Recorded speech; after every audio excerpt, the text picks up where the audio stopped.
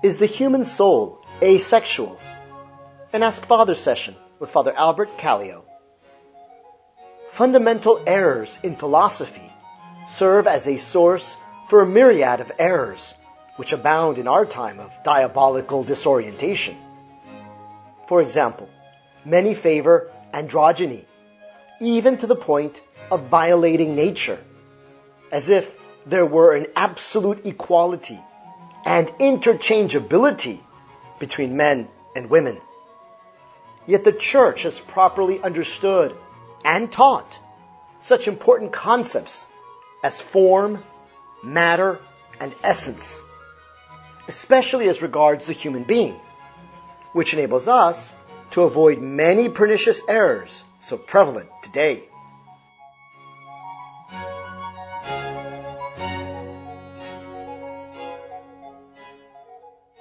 Welcome to another episode of Ask Father, brought to you by the Fatima Center. I'm Father Albert, a traditional Dominican priest. Here's the question that's posed to us today. Is it true that there is a masculine and a feminine soul?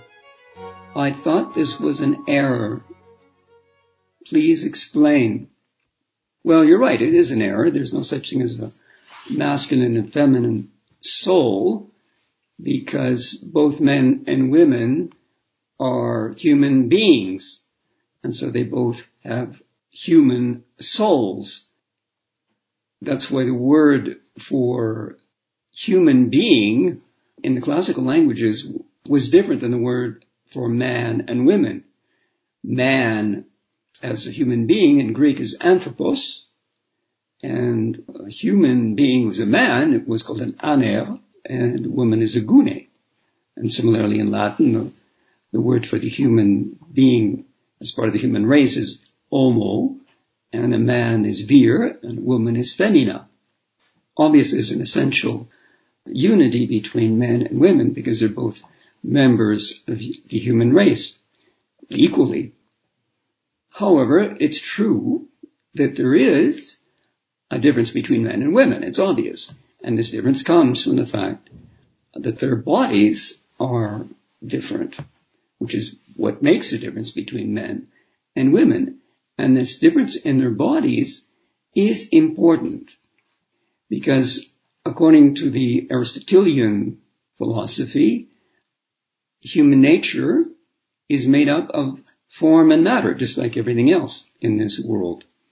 And so the form is the soul and the matter is the body.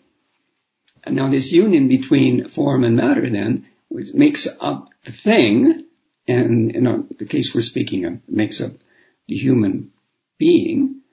Well, if there's a difference in the body, as there obviously is between men and women, there's going to be a difference in the thing.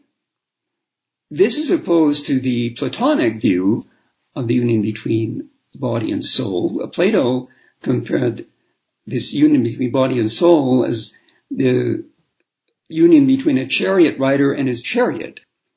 For Plato, the body is just simply an instrument that is used by the soul, which is what it really exists, is the soul, and it just uses the body as something that accidental to it.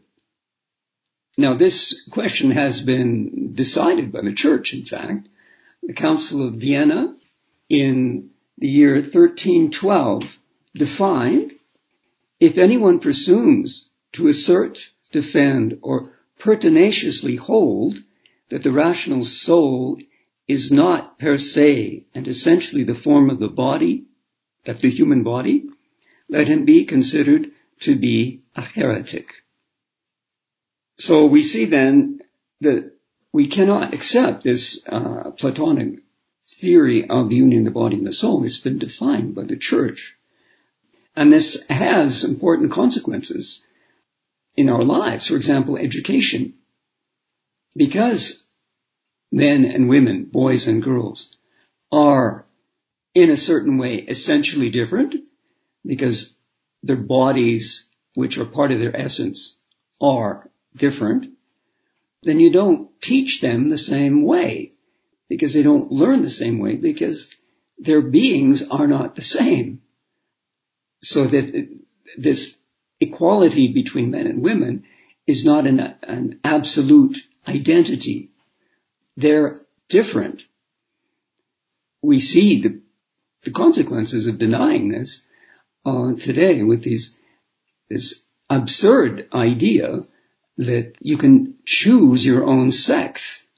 And if you don't like the particular sex you have, well, you can choose another one. This comes from this fundamental error that refuses to admit that the body is part of the essence of man, and the body, you receive it. You don't choose which body you have, so you don't choose what sex you have. So I invite you to send your questions to the Fatima Center, and please consider also making a donation to the Fatima Center so that the apostolate that they have of promoting the full message of Fatima may continue. And may God bless you.